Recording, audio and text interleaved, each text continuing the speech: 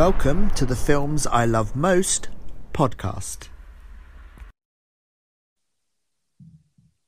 Huzzah. Welcome. Hi, Keith Andrews. Do you hear me?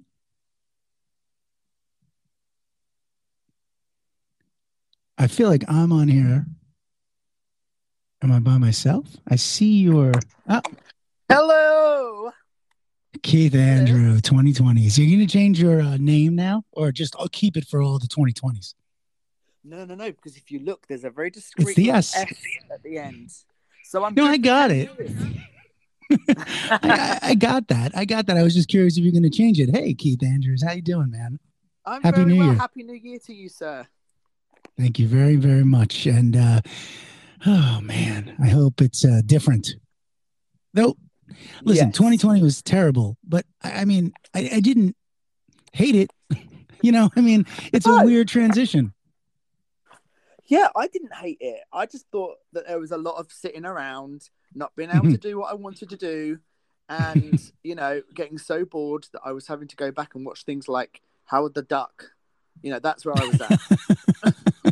Did you actually rewatch Howard the Duck? I did. Oh, man, how was it? So bad, but it's so bad. It's such a bad film. It's so bad, it's good. But is it like worth watching for its badness?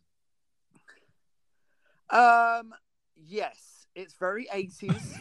It's made by George Lucas, and the effects are not that bad, you know, like the actual like costume of the duck and some of the effects. I mean, they are 80s, but they're not like terrible. I wouldn't look at them and go, wow, that's dated.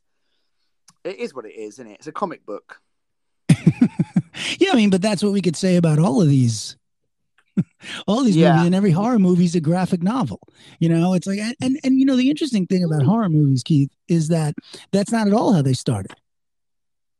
By any means, true. They were original ideas, which is something we've been moving further and further away from. Absolutely. And that sort of ties in slightly with what we're talking about today, because this is Sequel Mania, and we're talking about horror sequels today. And I sent you a message earlier going, oh my goodness, the list of films that I want to talk about is growing by the minute. So I hope you're okay with me throwing I'm okay. I'm ready. I'm so ready to get into it. You have no idea. I think that the idea that I had was, do I send Cliff like a selection of films to talk about so that he can have some sort of pre-warning? And then I thought to myself, no, because I want you to come into this cold. I want your first honest opinion. I don't want you to have like thoughts about it. I don't want you to have sort of, you know, thought, hang on a minute, I might know somebody who's in the production of that, so I'm going to be really nice.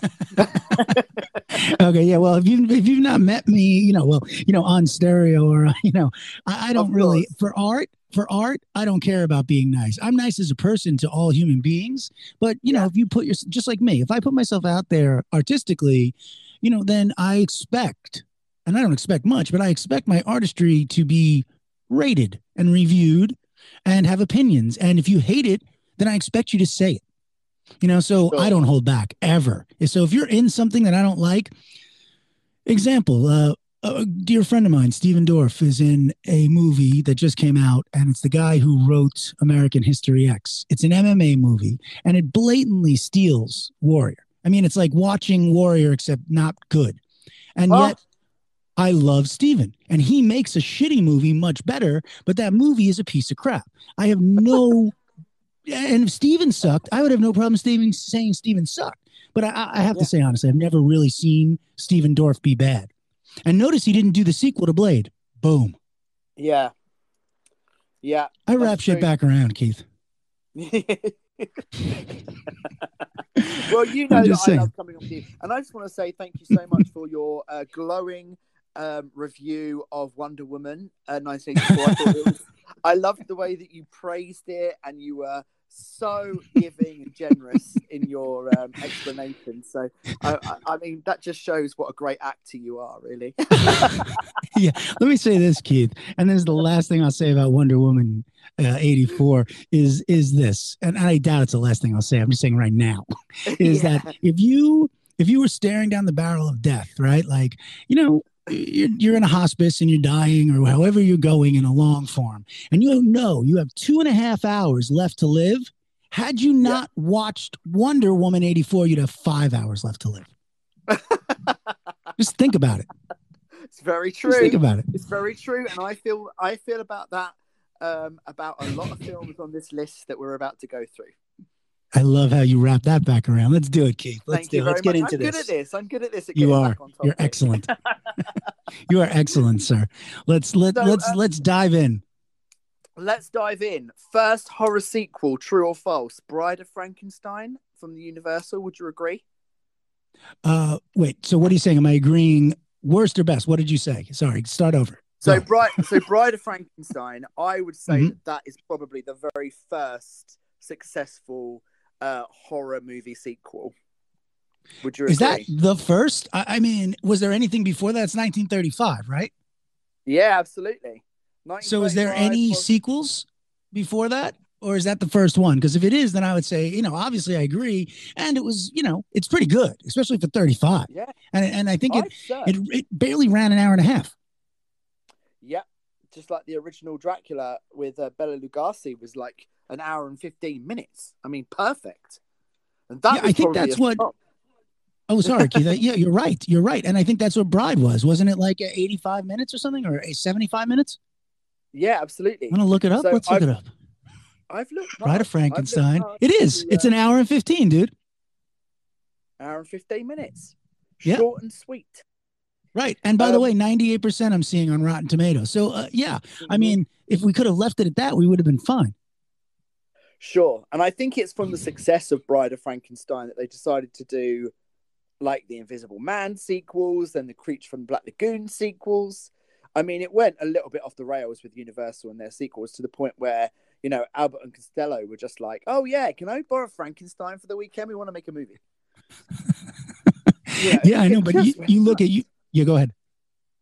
I was going to say, it just went crazy with the way that they were just recycling. They sort of hit that success, very early on in the, in the talkies, when it swapped over from silent movies to talkies. And then you've got this success of Dracula, Frankenstein, Creature from the Black Lagoon, The Invisible Man, Wolfman, of course. You've had this massive success.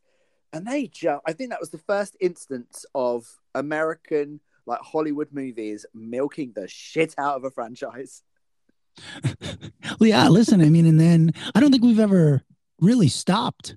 If you look at it, linearly or otherwise, I mean, you can start pulling from anywhere and still see this is something that, listen, it really defines that it's a, it's show business and not show fun or show art. This is a business mostly run by suits and non-artistic, MBAs. And that's not the best.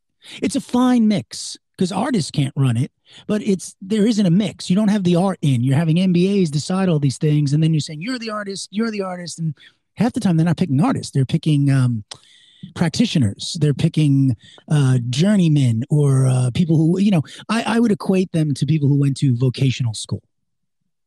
Sure. Yeah. No, I agree with you. I mean, you don't see Guillermo del Toro doing Hellboy or the reboot. It's some bullshit director, and Ron Perlman ain't doing it. And it's people go no. The artists go no, unless there's just so much money that they're like, fuck it. Yeah, that's it.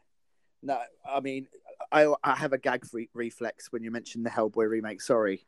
Oh, yeah, no. I always do a little bit of sick in my mouth when I hear the words Hellboy remake. Yeah. Oh, by the way, you're not wrong. You're not wrong, sir. I know. It was the worst thing. Probably only the second or third movie I've ever walked out of in the cinema. It was worth walking out of. It's almost worth buying the ticket just to walk out. Love that. Or buying the Blu-ray just to use it for Frisbee. Yeah, exactly. I bought the Blu-ray so I could fling it against a wall and break it. Yeah. It's that so bad. Funny. Yeah. I mean, but again, we've talked about this, Keith, the slippery slope of, IP, pre-existing IP, etc. Yeah, exactly.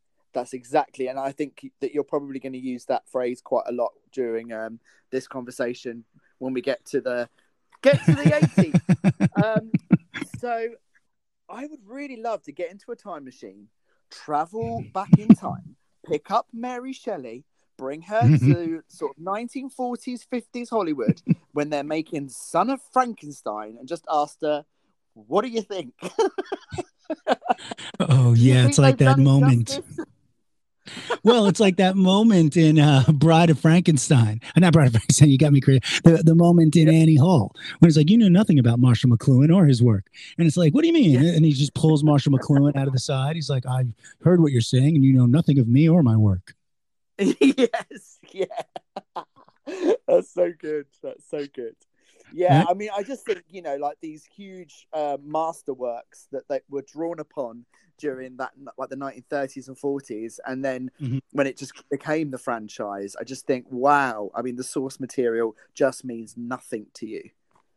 Nothing. No, nothing. I mean, and then you'll have someone they made a Mary Shelley movie, right? The Mary Shelley film.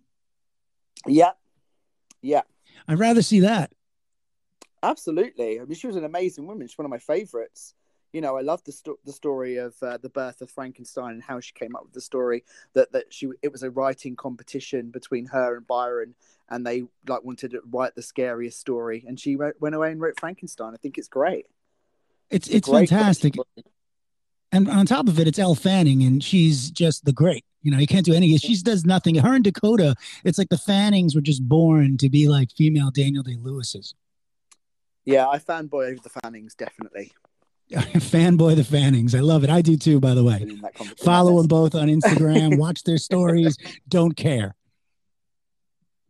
Love them. Love them. Yeah, I don't care. Okay, so what do we got? What do we got, man? Bring it, Keith. What do we got? We've got, well, we've pretty much covered Bride of Frankenstein, Creature from the Black Lagoon, Dracula. I mean, poor Dracula. He was brought back from the dead. I'm sure he was just thinking, really, really? I've been staked how many times now? I've had more steaks than Jeff Ross. Come on. Hey. Jeff Ross, ladies and gentlemen. Jeff Ross. He is a walking sequel. One of the nicest guys in showbiz, by the way. I just found out who he is, so that's why I'm using him in every sentence. No, Jeff Ross is absolutely a vampire. He's aware of it too. If anyone's the Nosferatu of funny, it's that guy. I'm just laughing because I literally found out today who he was, but never mind. I feel like you never knew who he was before that. No, I'm down with the Stereo Kids now. I know who he is. Oh yeah, no, he's quite a big deal in a Cliff, small. For about 3 weeks, I thought he was the guy with the afro who used to paint little bushes. Oh no, not the what's his name? The guy with the painting thing. My friend David went to Bob Ross. I got my Bob Ross. I mean, Bob Ross's paintings were a lot of sequels. He did a lot of trees. Here's tree number 2. Here's tree number 3. Absolutely. I love Bob Ross. He was so happy. Again, not Bob Ross. Not Bob Ross. Bob Ross was the guy who loved a lot of bush. I know that now. But Dracula, though, you bring something up with Dracula. Other beers are available. But you bring something up. Wait, Keith, you bring something up with Dracula, though, because how long, or let's say how many times where does it get considered a sequel as opposed to, just remake, reboot, remake? I mean, Dracula has been going on since Bela Lugosi. What is it, 1934? Yeah. I mean, it's been going on for so long. I mean, I know that the guy is undead and can never die, but this is ridiculous. It is. I mean, it's 1931, and it's so boring. I'm sorry, but Dracula the original 1931 is so boring. There are scenes where the camera is just on the wall, and you could just hear what's going on because obviously they couldn't afford things. So, and it's like a play. It is like watching a play. It's not great. It's not a great film. Yeah, when I first saw it, they took a piece of it. I was in this. I spent half my some of my schooling. Half the day was in this program of the arts for creative enrichment. The other half was academic. And in the PACE section of my day, one of the things they showed us was this clip from Dracula and Bela Lugosi, and the music is playing, and he's got his cape, and he's running through the city. It's like this one long high shot of Bela running, and it's the movie, the music's on, and it's scary. And then they showed us the same exact clip without the music, and it was like a joke. It was like this old dude running through the city holding a cape, going like, ah. And you're like, oh my god, music is everything. Like, imagine if they didn't have the music. If it was just a play, we'd be in bigger trouble. Yeah, absolutely. Well, here's a little fun fact for you. The Dracula film was actually adapted from the play, and the last time that Bela Lugosi played Dracula was in the UK, because the play was put on here and he toured with it. So that was the last time that he played Dracula. It was right here in the UK. I wouldn't have mind seeing that, to be honest. I wonder what kind of reviews it got. Yeah, absolutely. A little biting. Okay. I think that's probably a little biting. Good one, Keith.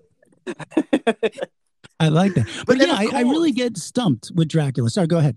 Of course, what? Well, I was going to say, but then of course, us Brits looking across the seas, looking at Universal making these big budget like vampire movies, and we thought, you know what, we want a bit of that, but we're going to add a little bit of like English folk horror to the mix, and then we created Hammer horror films. I mean, okay, so let's get into that. Yeah, Hammer horror. I think most notably popular for Christopher Lee's portrayal as Dracula. I think he's probably the most famous Hammer horror star. Him and Peter Cushing, of course, played multiple roles in multiple facets of Dracula, Frankenstein, Wolfman. Again, there were some original things. There was a lot of like lesbian vampirism going on in the Hammer horror films in the 70s, which my dad said he really enjoyed. I think that's a bit weird. But well, wait, let's just tell people who don't know that the Hammer was theatrically released feature-length films that were produced by Hammer Productions in the UK. And I'm actually looking this up now just so I get it right. It says when two titles are shown for a single film, the first title was released in the UK. So they've been operating since 1935. You're absolutely right, Keith. They got the inkling and they're like, nope, we're going to do it on our own. Yep, absolutely. And they run with it, and they were very, very popular. I would say that they were like the horror equivalent of the Bond movies. Do you mean they're still making movies? They released like 2 a year.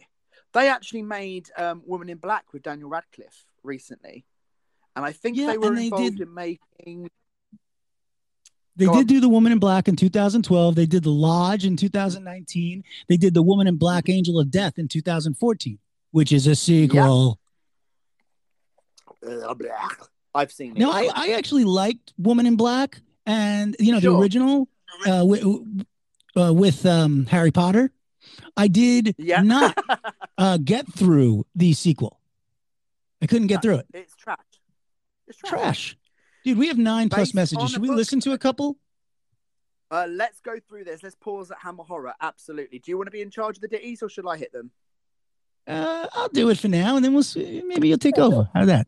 All right, let's do one right now. Okay, go roger that. Good evening, Cliff and Keith. Both you sexy voices. I'm ready to tune into sequel show. I am somebody who equally hates and loves at the same time sequels. It's a love-hate relationship, so I am so ready for this topic. Bring it on. End of story is right with us. He's right in our wheelhouse, Keith. He is all the way from Ireland. Thank you, end of story.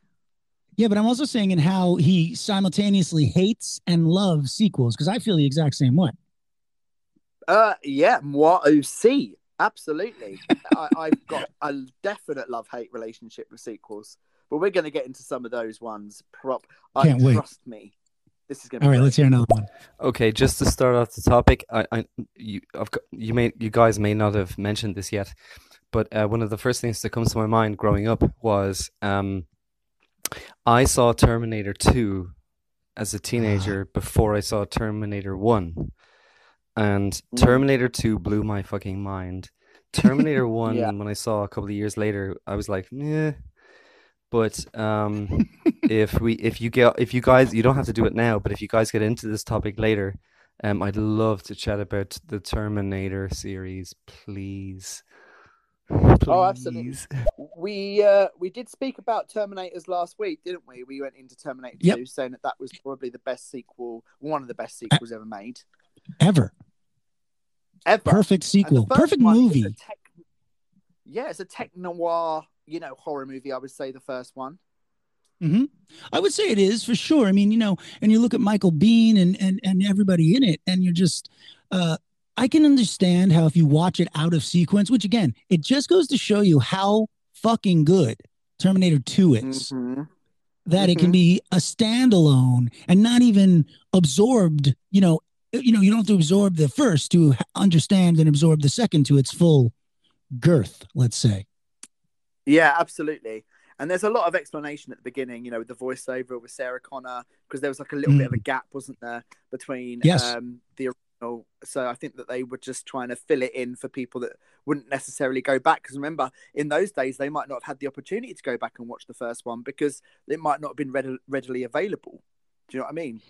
So I do. Not and everyone it goes back on. No, not everyone did have a VHS. You're right, and it also goes back on what we were saying, Keith, which is that when, and it is rare, the artists, the auteurs, and the actors all decide to do the sequel. Like in Terminator 2 with James Cameron, you get something really special. Absolutely, because everyone comes back. They've obviously read the script. They're like, yes, this is good. This is good. And and the script's coming this time from Cameron, right? All roads lead to James Cameron. Exactly, and he wrote Aliens, so they know that he could write a good follow-up to like a movie. So they know that he's got sequel expertise already. Yeah, and it also goes to show you that when you're dealing with the creator, with the auteur, they understand the lore. They understand the world, the universe, all the character arcs and their motivations and why. And they also understand the little eggs or Easter eggs they dropped in the first one. Right? Otherwise, you're just dealing with someone who's like, oh, I have a great idea. And I'm not saying it's a bad thing, but it kind of is a bad thing. Yeah, but I will also just add here, guys, to play devil's advocate, that he also said that he thought that Dark Fate was a really good entry to the Terminator franchise. James Cameron said that?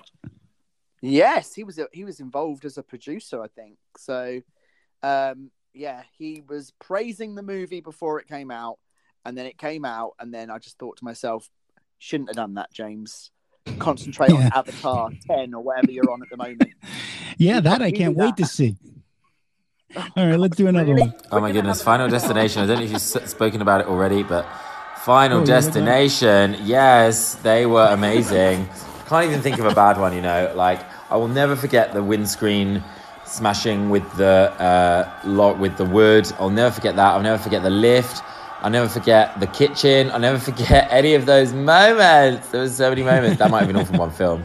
I'm not sure if I've actually seen them all. But Final Destination is a great trilogy. In fact, I think there's 4 of them or 5 of them even. I can't remember how many there are. Absolutely. Okay, you want to start on that, Keith? Go ahead. Well, I'm going to park Final Destination because I think we're going through the years. So I'm going to put Final Destination in with our upcoming horror sequels. But at the moment, we're still in the Hammer world. We're still in the Hammer world. Okay, so let's keep... Yes. That's Keith, you read my mind. Right. Oh, also, hi, Keith. Hi, Cliff. Good content. Love this. Sequel mania. Yeah, there's lots of good ones. Gremlins. Ooh. What about Gremlins?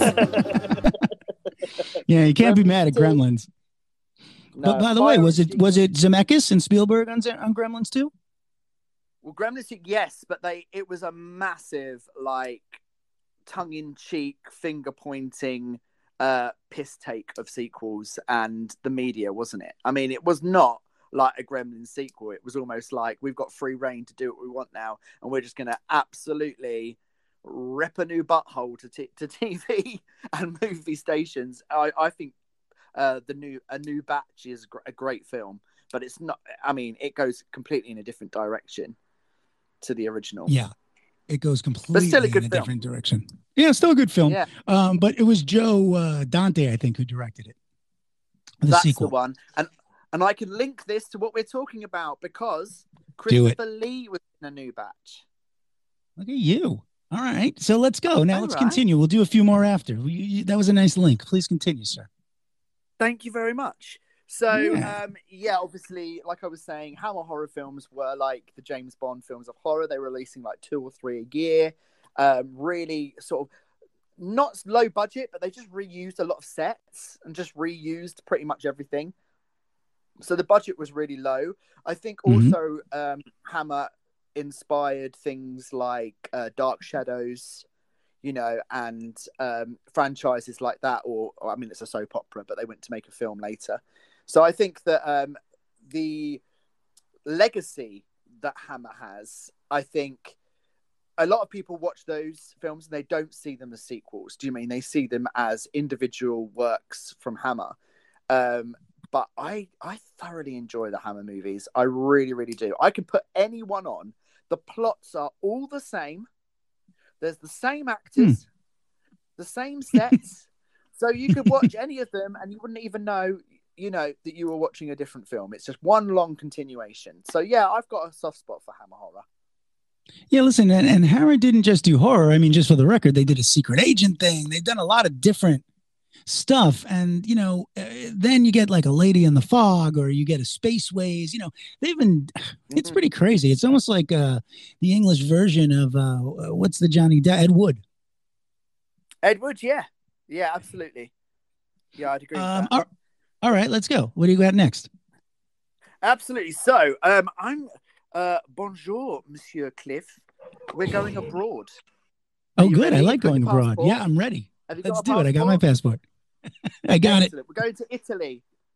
Oh, I love Italy. Do you like Italy? I do. Oh, good, because I'm a fan. We're there. Excellent. I'll get you some spaghetti on the way. So, we're going to be talking very, very briefly about my favorite European horror sequel, and it's made by Mario Bava and Dario Argento, and it's called Demons 2. And Dario Argento, who again, he is he's kind of a classic mind, right? I mean, this guy's been doing it for how long? How long has he been doing it for? 40 years? I mean, Demons, Demons was 84, 83? What was it? Yeah, Demons 2 was 86, and I think Demons 1 was like 84.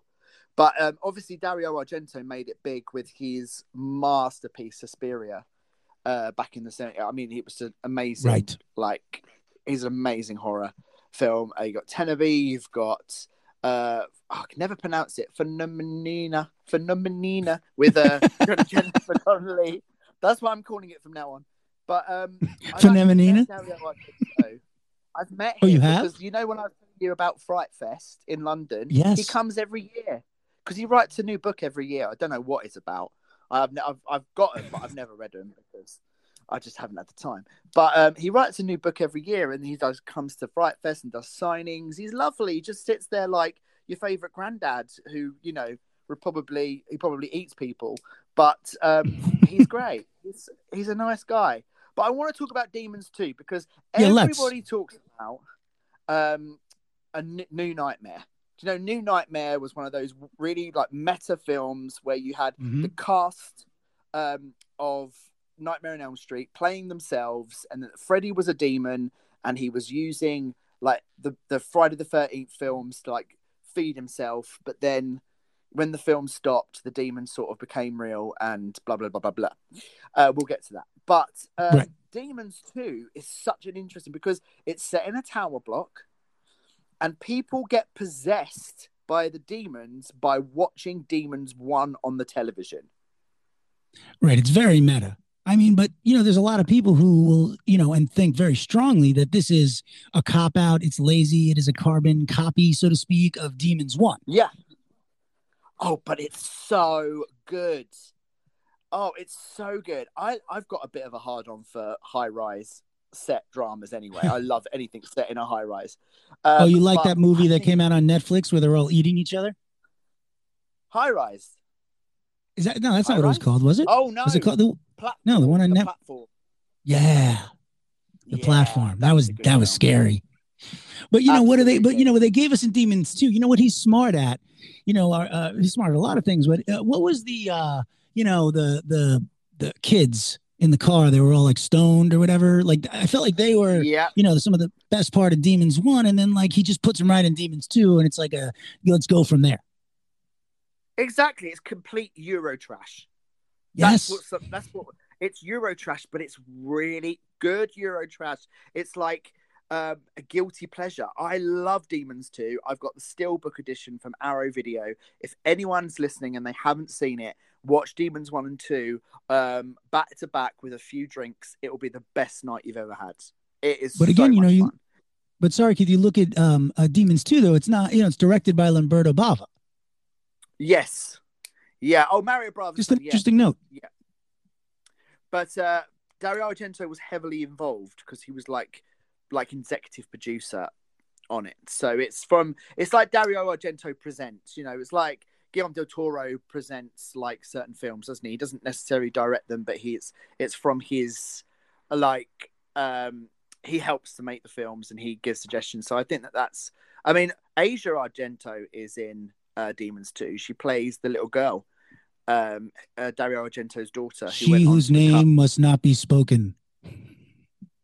Wait, I'm sorry. What? Isn't it said in the prophecy? Oh, I don't know. Yes. Okay. Yeah, because it feels like with her dad was always at is always at Fright Fest and she's always at Cannes. Yeah, she lives there. She has a tent. She lives there. Yeah, there you go. Yeah. But I mean, what I think that Bava did that's so important in Demons 2, which is why it works for me, is because he paid complete homage to the first, setting it in the Metropole or whatever it's called, which means like death to all or something, I think, I've read somewhere in that theater. Yeah. And watching the film is what makes it so pure to me. I agree. It's the perfect sequel to me because it's acknowledging the original, building upon it, and adding a lot more sort of action and the scary moments. I mean, the demons with their little light up eyes are terrifying. I had nightmares about them. Do you know what I mean? So yeah, I think it improves on the first one. I really honestly do. I think Demons 2 is a masterpiece. And like I said, have a few Jack Daniels, watch them back to back. It's one of the best film experiences you'll have. It's so much fun. Yeah, well, it's very much in the same way Evil Dead 2 is a remake of Evil Dead, but it's not. You know what I mean? Exactly. You've hit the nail on the head there. Again, should we do Go ahead. I was going to say Evil Dead 2. Yeah, we talked. Sorry to interrupt. We talked about this last time. Our last talk. Evil Dead 2 is one of those. So much fun, you know, but in essence, a remake, as opposed to a sequel, even though it's titled as a sequel. Yeah, I mean, I still really don't understand Evil Dead's timeline, but I think it's actually more fun that I don't understand it. Okay, you want to play a couple more messages and push forward? We do, because the next one's going to make us feel a bit sick all round. So then we'll do a couple of messages, or do we want to push forward? What do we want to do? Absolutely. All right, a couple more messages. Here goes. Are you guys willing to venture a little bit outside of horror? Just a question, just an open question, if that's cool. Well, we do try to stay on point. End the story. Go ahead, Keith. I would say stay on point because we've got a lot to get through. So I think for today, but don't worry, We'll be back. Yes, we will. We're working it out to come back and do another talk. So no, we are 100%. So we will, and don't hate us. End of story. We'll we have to stay on point. Okay. Yes. But we love you. I'm a very Tales from the Hood 1 and 2. Yeah. Whack as hell. Whack as hell. Whack as hell. I don't think I've seen them, but I thought for some reason as soon as he said that I thought of Leprechaun. But that's Jennifer Aniston. A Leprechaun movie in The Hood. I know Jennifer Aniston's in one of those. Yeah, Leprechaun in The Hood. I think that's one of them. Oh my God, that's the most racist thing ever. Oh God. I know, I want to sleep tonight. We're not going there. I do too. I really do too. All right, let's do another one. Keith. What's going on, my friend? What's going on, Cliff? How you doing? Sequel mania. Right. What sequel is the best and what is the worst? That's what we're going to try to decipher. Here is the horror sequels. We're going to try and work out which is the best and which is the worst, definitely. One more, and then we'll crack on. You got it. I think the best sequel for me, possibly for a horror flick, maybe would have been the second Paranormal Activity. For me, that was great. The worst has always been The Evil Dead. They just went from bad to worse, didn't they? The first one was great, and after that, it was like, oh, no. But yeah, I do. Actually, saying that, Exorcist 2 was quite scary. I did like Exorcist 2 as well. Poltergeist 2. No, I'm reverting it all back. Sorry, look, my brain's going. Best sequel ever, Poltergeist 2. The old Poltergeist as well. Steven Spielberg's ones. Yep, definitely. Best sequel ever, Poltergeist. Right, listen, he went right in. I'm calling an ambulance. Make sure you put the door on that latch. I mean, he went. Sorry, he went right in on Evil Dead, though, huh? Rishi, you don't like that. I know, like Evil Dead, even though we had Sam Raimi on both. Exactly, but then we're talking about Rishi here, who was the one that got me to watch Howard the Duck again. So that's all I'm saying. It's his fault. He's my movie abuser. Right. Okay. So, Rishi actually mentioned the next film that I'd like to go to, and we're going to go back. Are you ready for this? Awesome. I'm sorry. I'm ready. We've got to leave Italy. We've got to go home. They need us. Okay? Let's do it. So we're going back to the States. We're going to 1977, and we are going to talk about The Exorcist 2, The Heretic. Okay, let's talk about it. What were your thoughts on it? I mean, I have mine. Believe me. You sound so excited. You sound like you're really pumped for this one. Well, Billy Blatty wrote a great book. There was a great movie with Will Friedkin in the first one, and then John Boorman, who was an amazing director in and of itself. I mean, have you ever seen The General, by the way, that John Boorman made? I don't think I've seen The General. But Brendan Gleeson is the star. I've obviously seen Deliverance. I've seen Excalibur. Love Excalibur. That was one of my Excalibur, movies. Lady of the Lake, everything. So good. That's such a good film. And and of course Deliverance is just like a masterpiece in itself. But yes, Exorcist 2.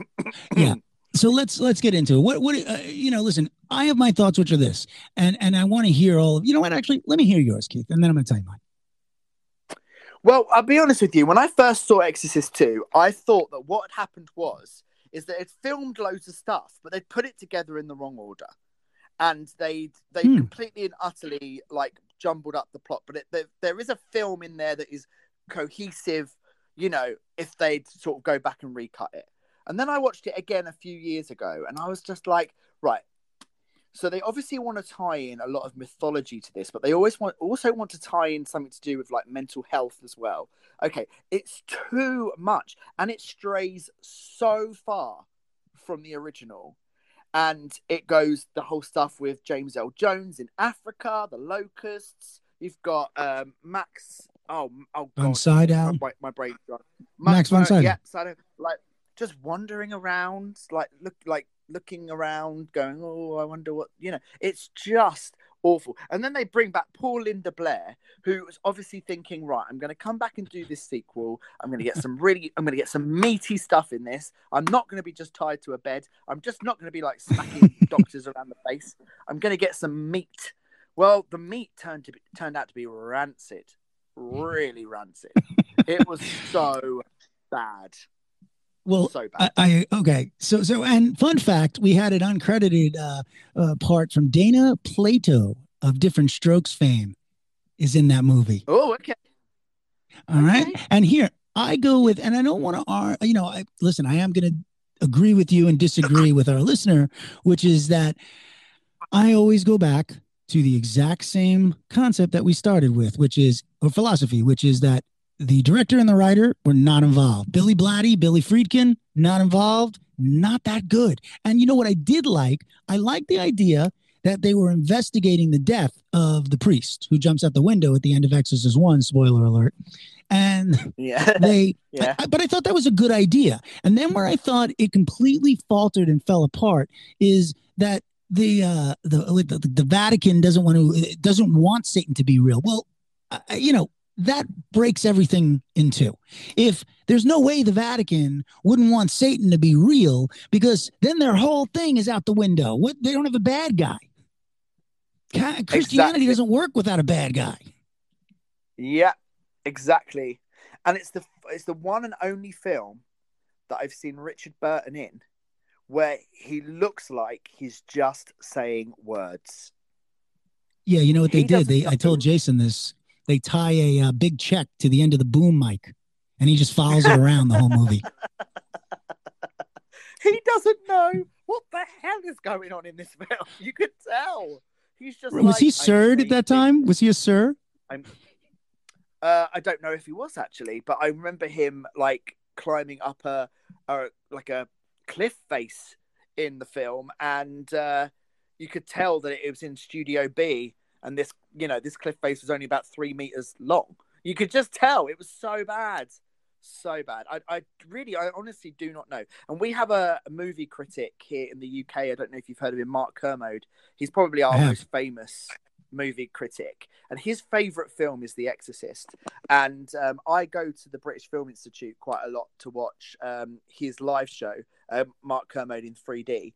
And he regularly, just out of nowhere, starts to berate Exorcist 2, The Heretic. It's almost like The Exorcist 2 is his ex-wife. That's a good line. And it's public that Billy Blatty, not Billy, Billy's his son, that William Blatty and William Friedkin publicly distanced themselves. They wanted nothing to do with doing a sequel. Yes, of course. I can see why. And John Borman, who's a Brit. They probably read the script. They're like, no, we're not doing this, man. And they got a playwright. The guy who wrote it was a playwright. And he went metaphysical. Listen, metaphysical was interesting, but it's not what to do here. And by the way, I could have been fine without an Exorcist 2 sequel. I felt like that was a standalone movie. But again, we go back to show business, not show art. Exactly. And I honestly do think that the writer of The Exorcist 2 had never seen the first one. I'm convinced he hadn't seen it because there was absolutely nothing in that sequel. Even the end sequences in the house, and with Sharon coming back. I mean, Sharon's completely different. Yeah. I know. It's just the same actress. The words coming out of her mouth would relate to that character, in no way whatsoever. It's very disappointing. But, and there's a huge but here. I'm not talking about my huge but, Cliff. Don't be rude. The Exorcist 3, I think, is really good. I think it's a genius film, actually. Really? You know what? I'm going to have to watch it because I never even got that far. I'm going to have to admit. Because after Exorcist 2, I was just like, you know what, man? This is not for me. Because I felt like it ended on the first one and I'm not into it. But what did you like about it? So The Exorcist 3, written, adapted from William Blatty's book Legion. So it's from the original writer. And then William Blatty decided to direct it, which he's actually a really good director. It's got George C. Scott playing Kinderman, who was the policeman from the first film. Do you remember, the Kinderman, like the guy who befriended? Yeah, and it's got the priest as well, who was still alive at the end. Like the priest that gave the last rites. Yes. But the story, exactly what you're talking about. The story is that there's killings happening in Georgetown, and they have all of the the traits of a killer called the Gemini Killer, who's been dead for 20 years. But there are things on the body that only the police knew about. Like the way that they were murdered. Only the police knew about them. And then I'm just going to give a little spoiler away because it's not a massive spoiler actually. But when Kinderman goes to investigate these murders and stuff. He's drawn to a psychiatric hospital. He goes into the psychiatric hospital and finds in one of the cells Damien Karras, played by Jason Miller. Jason Miller. Okay. Gotcha. Yeah. Who was the original Father Karras from the original Exorcist. And something's going on there. I'm not going to tell you what, but I tell you what, it's got some of the scariest imagery in any film I've ever seen. There's a scene that is a one cut scene that goes on for about 3 minutes. It's a long shot of a corridor and a nurse's station in the psychiatric hospital, and you're transfixed on this scene of the nurse just going around her business, and then something happens. It is not only the scariest moment, I think, in any film, but it is the best jump scare in any film I've ever seen. Listen, I mean, here's the thing also, from according to the little I do know about it, I think, and you can correct me if I'm wrong on this, Keith, that William Friedkin was supposed to direct it and dropped out or left or something. And that's why Mr. Blatty stepped in. That being said, at least you have one of the people who was involved. And again, you're not going, it seems to me with what you're saying, it's not as esoteric as they tried to make Exorcist 2. Exorcist 2 is like technology and consciousness and, mental health, like you said, whereas Exorcist 3 got much, back to basics kind of thing. Brad Dourif and, you get some, and George C. Scott. It absolutely did. And it's got nothing to do with, there's a little mention of Pazuzu, the demon. Reagan McNeil isn't even acknowledged in it. There's no mention of her. It's a different story involving the characters, but with the same sort of idea behind The Exorcist. You know what I mean? Of possession, of faith, and of goodness. And I love that about the film. I would put The Exorcist 3 in my top 5 best horror movie sequels of all time. Exorcist 3. Well, now I'm definitely going to watch it. For sure. Wait for you to see it. No, we'll talk about it when I do. All right, should we do a couple more messages and then back to it? Absolutely. Okay, so you guys are probably way behind on the comments hitting, but I fucking love Christopher Lee. And Keith, you talked about Christopher Lee as playing Dracula. We were raised on Christopher Lee as the man with the golden gun. Yes. I'll just leave that with you guys. The man with the golden gun. The best. Yeah, absolutely. He played Salamander, the man with 3 nipples in James Bond, the man with the golden gun. Always the freakiest villains. Always Christopher Lee. I mean, he's the father of Chandler Bing. That's who played him, huh? Absolutely. I mean, 3 nipples. No, I know. Chandler Bing had 3 nipples. I get it. Yeah. They had to be genetic. I mean, exactly. I mean, 3 so apparently, according to friends, though, Chandler Bing's father was Kathleen Turner. Yes. Remember that? I love that. Yeah, I did absolutely. too. I didn't mind it. Way before it was cool to do. 20 years before. Right. Way before it was cool. You know what I mean? We'll talk about diversification. Right. You're just saying it was Friends was still on it. You got to give Friends a lot of credit. No, but I know we're not talking about Friends, but Friends is pretty cool. All right, let's do one more and then we'll do some. We're Friends. There you go. There you go. You linked it. We can bring it back. We can bring it. I'll tell you how to link it. Jennifer Aniston was in Leprechaun. There we go. Before she was Rachel. Yeah. Something we're not going to touch upon other than Jennifer Aniston. Actually, we can because Courtney Cox was also in a film that we're going to talk about a little bit later. Oh, I know the one. Okay, so let's do one more and then we'll get back to the list. All right. Yep, Christopher Lee as Dracula in the Hammer horror movies. The Hammer horror movies were I think they were all made at Ealing Studios actually. I'm pretty sure 99.9% of them were at Ealing Studios. Yeah, you're right. Totally right. The sets were built at Ealing. Definitely. Now I'm thinking about the man with the golden gun and Britt Eklund. Uh-oh. Well done, end of story. Britt Eklund. For a few minutes. He'll be back. And moving on. All right, what do you got next, Keith Andrews? Okay, here we go then. I'm going to say one tagline, and you've got to try and guess what movie I'm talking about, okay? The tagline is, "The buzz is back." Oh, my God. The Swarm? The buzz is back. Yeah, and I said The Swarm. It's quite a difficult one. I'm okay. obsessed with movie trailers, so I'm thinking that this might be quite niche. Oh, no, The Swarm. And it's not Chainsaw. It is. Is it? It is. I know. Okay. So it took me 2. It is. Well done. 2 points. Thank you. Massacre 2. Thank you, sir. Back to what Rishi was saying about Poltergeist, because obviously Tobe Hooper directed Poltergeist, but he also directed Texas Chainsaw Massacre 2. I have to do it in the trailer voice. Right, and that's why it's good. Again, right? I mean, I love 2. I don't know. What are your feelings on it? Okay, again, it's almost like what they did with The Exorcist. You know, it's a completely and utterly different style. It's more of a comedy. It's a gross out horror. More. I mean, I know the original was pretty gross, but I thought the original was more psychological. I didn't find the second one psychological. I just found it like complete and utter madness, which I really, really like. There's some really strong sequences in there, and the setting of the radio station, and then like the old sort of underground, you know, caverns and stuff like that. Loved it. Obviously, you got Dennis Hopper. I mean, Dennis Hopper is in it. Yeah, he is. He is in it.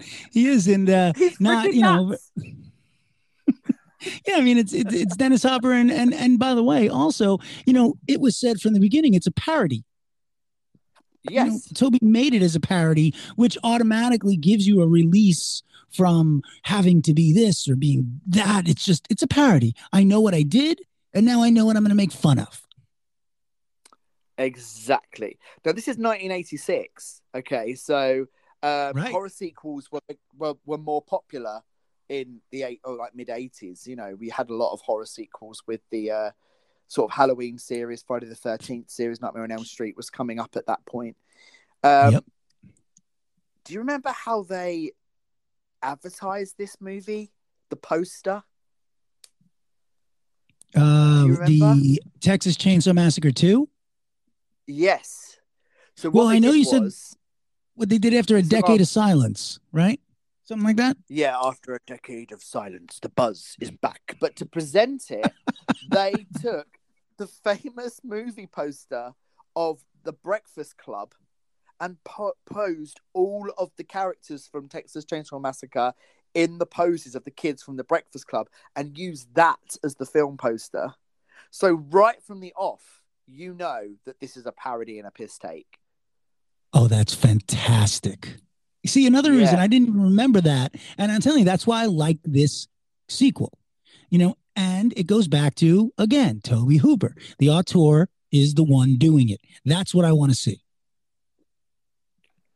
Yeah, exactly. I think that this is definitely in my list of top sequels because the first time I watched it, I would say actually shocked me more than the original Texas Chainsaw Massacre because you just didn't know where the story was going. It was utterly, you know, chaotic. You've got Dennis Hopper just playing a character that is like set on one goal and one goal only. He makes every single wrong choice.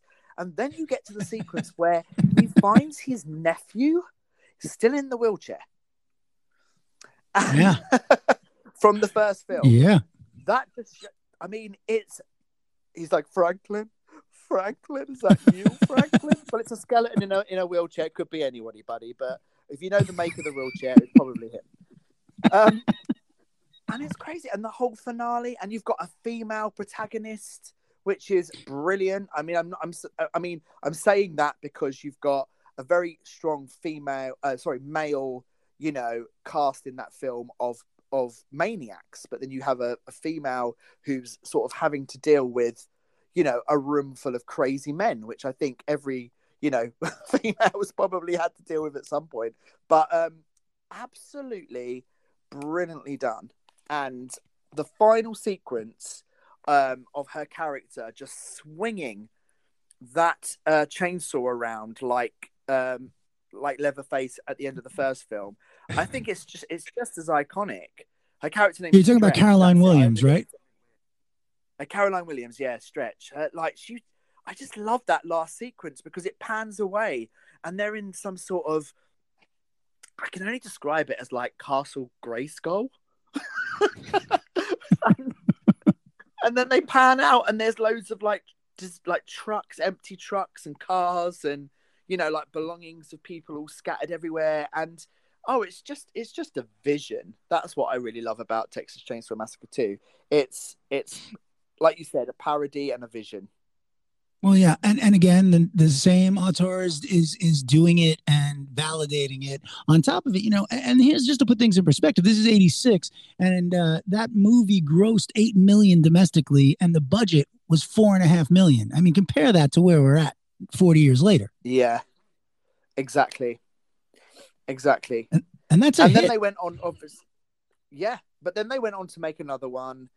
Which was trash, and then they went. Then, I think did Michael Bay's company go on to make a remake, which wasn't. Yeah, they did one. It was pretty good. You know what I liked? Eric Balfour is a fantastic actor, is in it, and also what you have is there's that. I don't know if you recall it in that reboot.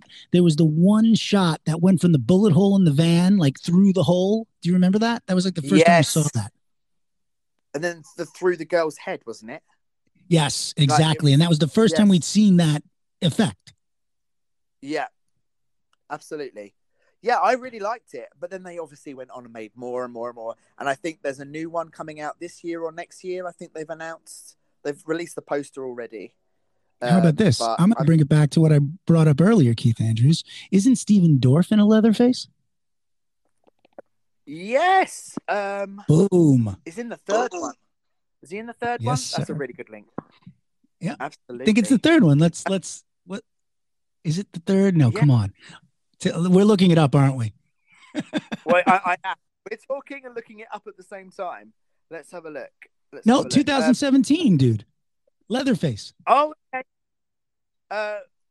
Viggo Mortensen is in the third one. Just saying. He went on to save Middle Earth. But yeah, and it just shows you that, you know, you can't blame the actors because Viggo's one of the best. Yeah, absolutely. And the new Texas Chainsaw Massacre, it looks like it's going to come out. It's in post-production now, so it's going to be released this year. And it's got the cast look interesting. But like I said, I'm not holding my breath because I've been let down before. But and now, obviously, Toby Hooper is no longer with us, so that's a shame.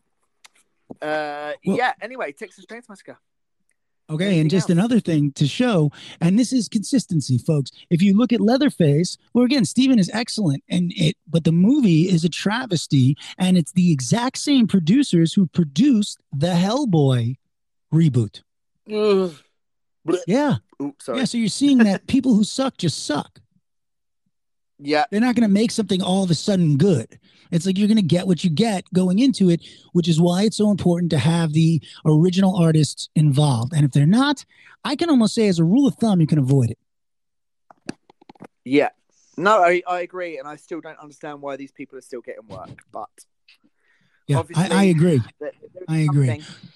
Well, there's something to be said. You know, this is a part of the Millennium Films and the Avi Lerner team of people who don't care about content. They care about money and foreign sales. And if it fits into the formula for foreign sales and, they can put X amount of dollars in their pocket, then the movie's made. They don't care. I mean, it's why Ryan Reynolds does The Bodyguard and The Bodyguard 2. They're doing a 2.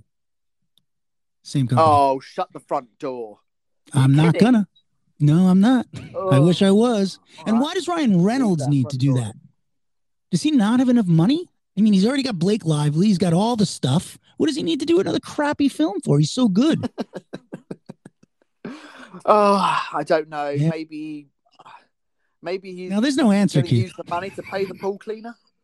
I'm not entirely sure. Maybe he's got an expensive pool cleaner. I don't know. I mean, I can't figure it out, Keith Andrews. I really can't. All right, what do you got next? Okay, here we go. I'm about to pull the rug from underneath you, Mr. Dorfman. Are you ready for this? I'm ready. So next is Halloween, But we're not going to talk about Michael Myers. Hell no. We're going to talk about the Halloween 3 Season of the Witch. Okay. I mean, we can not Don't get also... too excited. Remember your blood pressure. Okay. 1982. Yeah. Okay. Right. So what happened was John Carpenter, Deborah Hill, they decided that they were going to get rid of the story from of Michael Myers because they concluded it in Halloween 2. Also, we thought. And they decided they were going to make... Let me just clarify, Keith, to cut you interrupt for a second. Again, no, sure. Halloween 1... What were you going to say, buddy? No, go on. Go ahead. Okay. Sorry. Halloween 1, written by John Carpenter and Deborah Hill, directed by John Carpenter. Halloween 2, so you still had written by John Carpenter and Deborah Hill. So you had the two auteurs still involved, approving the material, which again, and Rick Rosenthal directed too. So, okay, but John approved that with Deborah, right? And it was still damn good. Yep. I liked Halloween 2. And then came Tommy Lee Wallace writing and directing Halloween 3 and taking a big duty all over us. Oh, you see, I've got a feeling that me and you might have a falling out over this one. Uh-oh. I think I might need to contact a lawyer. Oh. What? Tell me why. Please tell me why. Don't worry, listeners. If you're worried, don't be worried. We have a prenup. But yeah, because we're smart. So John Carpenter did have an uncredited writing credit on this film, but also Nigel Neal. Now, Nigel Neal is a British writer. He wrote a series called Quatermass, which was very popular here, and he was very well known for writing sort of occult thrillers and things like that. And then he was brought on board to write Halloween 3 because what they wanted to do was they wanted to go into more of an anthology series rather than continue with the Michael Myers storyline. So they come together and they write Halloween 3 Season of the Witch. Now, I watched this at Halloween, and I have to say, as a standalone film, take away Halloween 3 and just have it as Season of the Witch and don't connect it to the rest of the series. It's a good film. I enjoy it. It's fun. It's violent. It's supernatural. It's got some great effects when the masks turn the kids' heads into maggots. I love that effect. It's a good story. I think it's not too shabby, but I think the biggest problem it has is its title, Halloween 3. I think if they got rid of that, I think it would have a chance of becoming a cult classic. Oh, okay. I'm going to say a couple of things about it. First thing I'm going to say is that Tommy Lee Wallace, I think? I believe I am correct in saying that he was a prop master or an art designer on 1 and 2. The guy had never written and directed anything. And then he decides to take arguably one of the best horror films and burgeoning franchises and do practical jokes as the effects, and he moved away from the gore. And right there, it wasn't as smart as he thought it was, even though I think the New York Times really enjoyed that aspect, like the kind of, wink, wink, nudge, nudge kind of idea. That being said, when I say that people who do stuff the way they do it usually consistently continue to do it, he went on to direct Fright Night. I'm reading this, but Fright Night Part 2, Vampires, Los Muertos, nothing good. So you have to look at that. And I'm not arguing with you that you liked it, because you did, and you're not alone. So did the New York Times. That being said, no, really, it's very true. I think it really the New York Times. Yeah, now listen, the New York Times and you have a good commonality. That I just really, really felt that it fell short to me. It really did. And I wanted the gore. And especially then, I wanted the gore. Now I might be more interested. And let me tell you, in the same regards, I might be more interested now in the take on Exorcist 2 being about consciousness, etc., and technology. That's more interesting today. I think it was ahead of its time. And I'll go as far as to say Halloween 3 was maybe ahead of its time too. Cliff, please do not go and watch Exorcist 2. I'm worried about you. Please do not. Please. No, I won't. I promise. Keith, should we do a couple more messages and then get back to the list? I was going to sing you a song very quickly. Do you mind? Please do. No, love it. Bring it. Happy Halloween, Halloween, happy Halloween, happy Halloween, Silver Shamrock. My dog liked that too. Exactly. That is a real song? The New York Times, my Uncle Dave, and your dog love that film. So I think who's wrong here? Who's wrong? Apparently, there's no wrongs. But if there was one, it would be all of you. Let's see what we got. End of story. Sacrilege. How can you watch Terminator 2 before Terminator 1? Never do that. Oh, my God. But it's a time thing. I mean, Terminator 1 was groundbreaking for its time as well, you know, and number 2 just blew it out of the park. That's what it was. So it just goes, they go hand in hand, I think, for me, just on different time schedules. Yeah, I agree. Yeah, definitely. It's like Alien and Aliens, you know, like it's a step up, a major step up. Agreed. But, you know, watching them in succession is always the desired route. Though I will go back again and say once more that it does say a tremendous amount for Terminator 2 that it can be watched as a standalone, which you can't say that about many sequels. No, I agree. And if anyone out there, if you can tell me a sequel that also stands alone in the way Terminator 2 does, please leave us a message. All right, we'll do one more and we'll get back. And I'm sitting here disagreeing, but now that I think about it, yeah, Terminator is a horror movie because we were scared of the Terminator and then we were afraid of the liquid guy running. But honestly, I think that my opinion of worst horror movie would be Jason versus Freddy. Oh, wow. How did he know that was our next thing? Did he not know that? You know him, don't you? I mean, I don't. Although I think he telepathically texts me. I think that's what's happened. Yeah, I mean, should we hit one more message to bring it down to 6? Because I like it on an even number. I'm an even number guy too. All right, let's do it. When Red, the imposter, is sus. Whoa. What was that? I don't know what that meant. Idea. Let's do one more. Because now we're up at 7 again. Cliff, so I am so glad that you talked about The General, a black and white film with Brendan Gleeson, based on the real depiction of the criminal, The General, who stole a Caravaggio painting out of a museum and hid it in the Dublin mountains. And it is one of the most amazing movies ever. And I'm so glad that you fucking know that movie, Cliff. Holy shit, I'm so glad, because Irish film has some gems. And that's one of the royal crowns, in my opinion. Watch that one, Keith Andrews. Get back to me on it, because it's one of my top 10 lists, The General. He's written it down, folks. That means I have to watch it.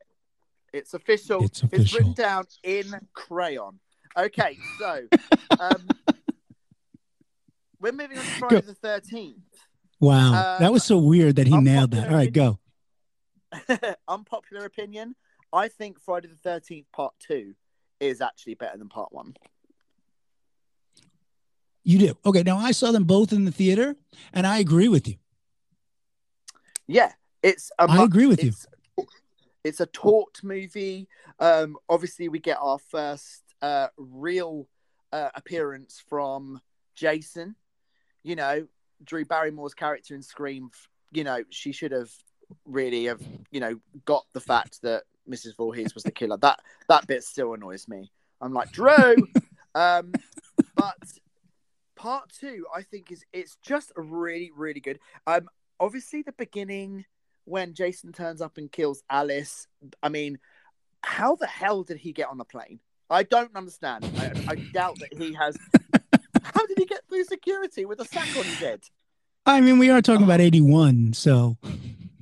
I mean, yeah, exactly. I mean, you could get through security dressed as the Stay Puft Marshmallow Man. But yeah, you could have a gun. You could have a machine gun as the Stay Puft Marshmallow Man and get through security back then. No problem. Yeah. But here's one of the ones, Keith Andrews, where it doesn't follow. And I would say this is the exception to my rule, which is when you don't have. And here's why. The director of the first one was Sean Cunningham, and the writer was Victor Miller. Yeah. And the second one was Steve Miner, and the writers were like 5 writers or something, I think, or 3 or 4, something like that. None of them the same. So I feel like there wasn't an auteur here building the backbone of this world. So that's why I believe Steve Miner could come in, who's a really good director, and change the tone, change the frequency, and make it even more scary, which is what I thought he did. Oh, I completely agree with you. I think the depiction of the killer, obviously Jason, this is pre-hockey mask. So we have him wandering around, like I said, with the sack on his head. The killings are more gruesome. The characters are more believable. That's the thing about this film. You know, you've got Ginny, played by Amy Steele, and she, you care about her. Do you know what I mean? From literally the first time you meet her, she's not your usual final girl. Do you know what I mean? She's a bit of a country bumpkin. She's, you know, not all about the sex. She's more about the... enjoying the company of her fellow counselors.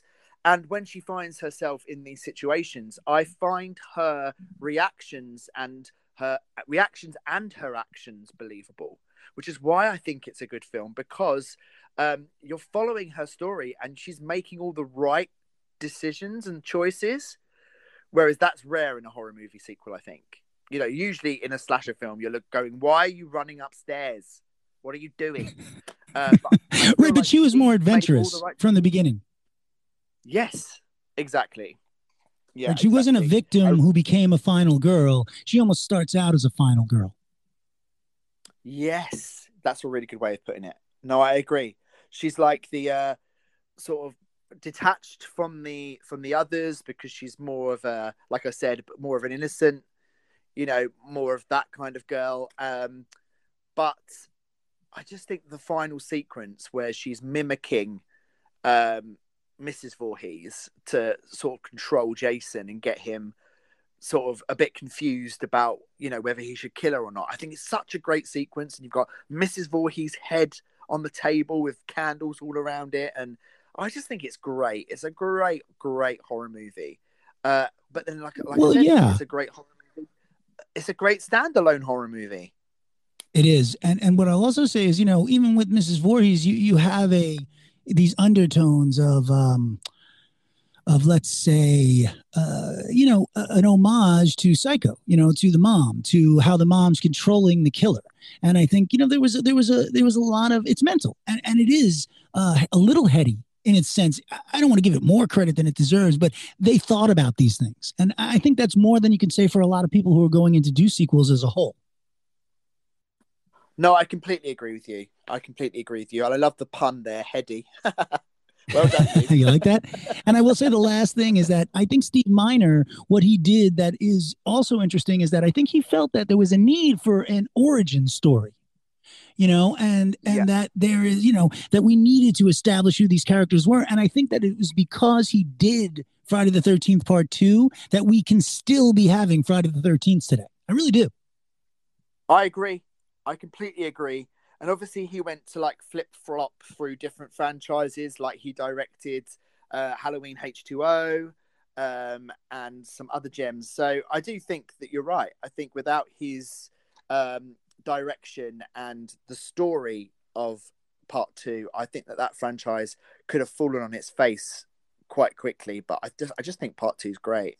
I really do. Yeah, and by the way, you know, he also did Soul Man with C. Thomas Howell, which is, you know, a funny movie. He couldn't make it today, but it is a funny movie. I mean, this guy has a wide range, and he does spend his time in character land, which is why his movies work. Yeah. You're completely Lake Placid, right. all That's of them. the thing. All right. Yeah, absolutely. And that's why it's rare. That's why it's a rarity, because the characters in that film, you really are behind them, and you really want her to. You want Ginny's character to succeed and to survive, and I think that is massively important. Whereas in a lot of the later entries, you're just like, just fucking die, please. Okay, so Keith and I. So here's the bad news. The bad news is I only have about 7 minutes left, and I have to do another talk. So Keith and I are going to do this. Yeah. Oh, you know I do. We're going to do it with Mrs. Smitty. So we're going to do this. We'll finish up for about 7 more minutes, and then shall we do it next Saturday and continue it, Keith? I can do that if you're in. Absolutely. So let's pause because I'm really conscious that I want everyone who's messaging to get their voice heard. So let's pause here because I think that's a really good, because there's literally 1, 2, 3, 4, 5, 6, 7 more franchises that I want to go through, and we've been through 1, 2, 3, 4, 5, 6. So I reckon that if we do it next week, we're going to have loads of time to be able to finish it. Excellent. Perfect time. Okay, so we will do it same time next week. Go ahead, Keith. Absolutely. No, absolutely. And we'll blow through these messages now. Yay! Yay! All right, so I'll use my thumb, Keith. So Cliff Dorfman, you're really annoying as an American human who just owns everything. You're just like talking over everything. Being I'm the best, and you don't allow for other. You have a lack of empathy. Like, listen to other people. You just talk over everything. Typical Americans. I think he's being ironic. He's talking about. I think there's a hint of irony. I don't know. Now I'm all hurt. Hey, I've mentioned this before, but I love Halloween 3 Season of the Witch. That has nothing to do with Michael Myers. Is the best out of all the Halloweens. It has a really great like Twilight Zone, Tales from the Crypt vibe. A bunch of like classics, horror movie actors. Just a really good movie. Definitely check it out. Cliff. Yeah. Me, my Uncle Dave, your dog, and Mixel Pixel. We love Halloween 3. I'm gonna have to rewatch this, buddy.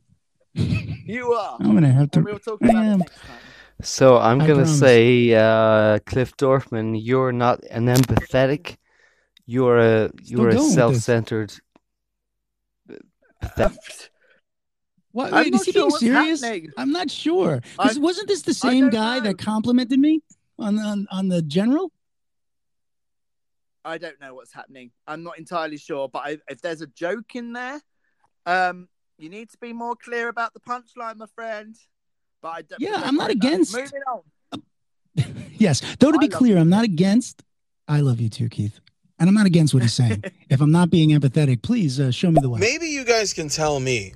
Are there any Omen or Exorcist sequels worth watching? No.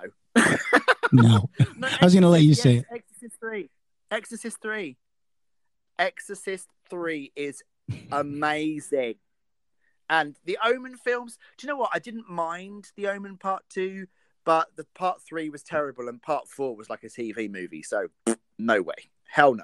Agreed, but I watched them. Go ahead, Keith. No, sorry, go on. I'm done.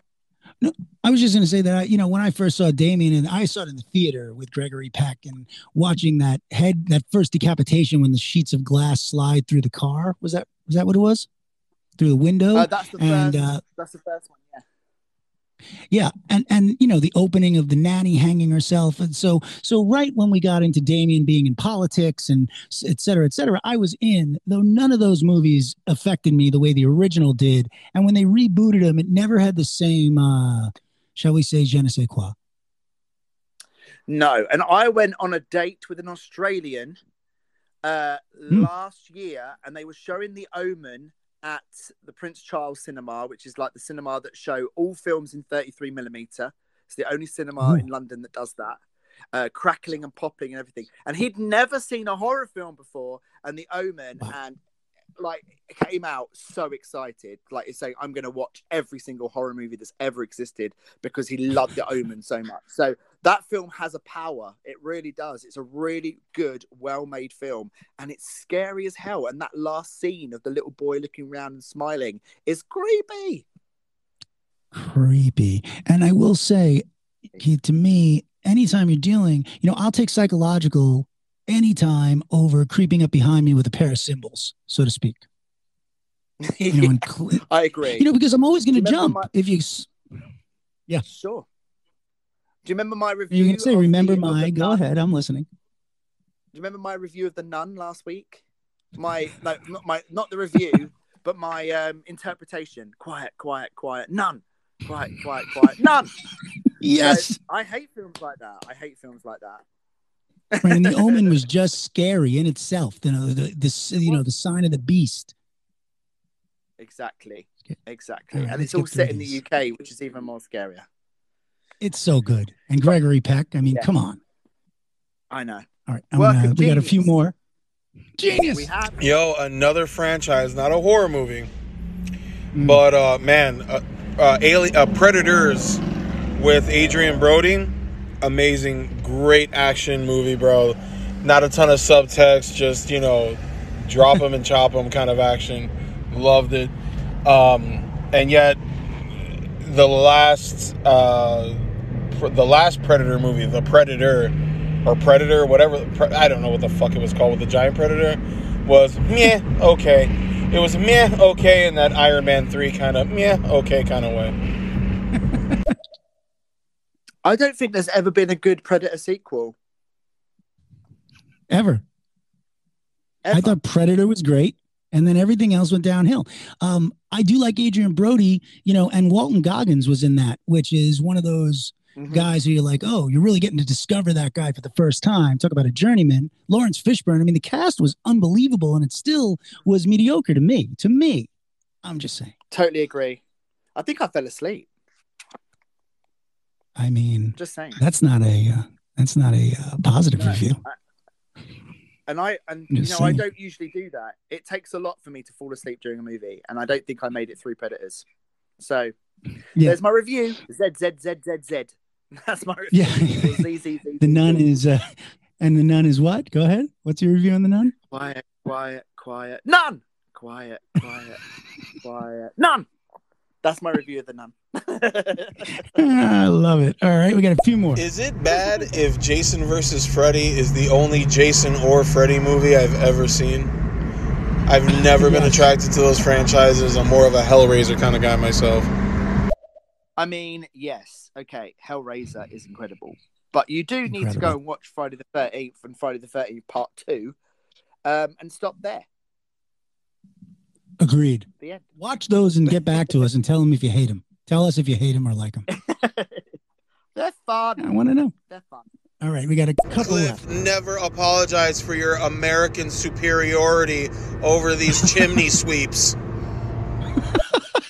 Oh, Keith, you're not a chimney sweep to me, but thank you. Kiss my ass. Keith handles it well. Pixel, thank you. He comes on my channel all the time and calls me chimney sweep. But he's a little shit. You're a little shit, but I love you. I like him. I love you. I like him. Yeah. By the way, I like the guy who called me I like the guy who basically, called me a psychopath.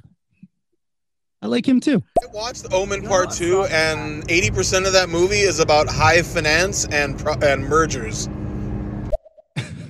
He's a smart guy. What film was that? I missed it. Omen Part 2. Omen Part 2. Yeah, definitely. But I do like the twist at the end. There's a little, I'm not going to give it away, but there's a twist at the end about someone who isn't who you thought they were. I like that. And then there's Damien at the end. Damien was the best. I mean, he really was the best. All right, we're going to do this last one, and then we will pick this up next week. We will, because you've got another show. Absolutely. You're changing tact, aren't you? You've got to How am I doing that? Change gear for your next chat. So, absolutely. That's right. Exactly. So last one here, and then Keith Andrews, 2020s, and I will be back with our non-empathetic views on sequels next Saturday, also at 2:00 Pacific time. My favorite movie is Child's Play, but the remake wasn't too good. Remakes ain't all of that. There's always the originals, classics. Yeah, I agree. Child's Play went down a weird, AI sort of storyline in the remake, which was very odd. But I could see what they were trying to do. They were trying to make Child's Play down with the kids again. Do you know what I mean? Smart. By making Chucky a killer Furby, basically. Yeah. Yeah, I get it. Listen, David Kirshner and that team, when they did Child's Play, they tapped into something very visceral and very deep with a doll. And we can see it in Annabelle, and we can see it still today in different things. The Boy, things that come about with these freaky dolls. But I think that was the first one, and they would have been well served to leave it there. Yeah, I agree, but I don't understand why they have to remake everything. I know it's like the IP of the title. I get that, but yeah, that's a film that they should have just left alone. But what can you do, Cliff? It's all about the money.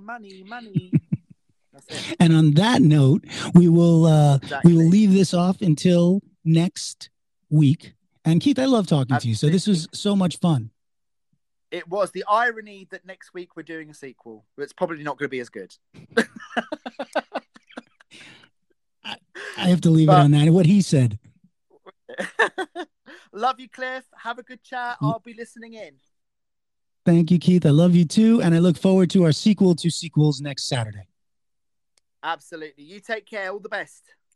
And everyone out there, thank you so much for being here and listening to us. You're all so amazing. And you know, other than I have no empathy for any of you, thank you. Until next time, Keith Andrews. Bye-bye. Quiet. None. Bye, guys. Thank you so much for joining us here at the Films I Love Most podcast live. Don't forget, you can get involved on Facebook, Instagram, and Twitter. And if you want to send us an email with any suggestions or recommendations, you can send those to filmilovemostpodcast@yahoo.com. Thank you very much, and I hope that you join us next time here at the Films I Love Most podcast.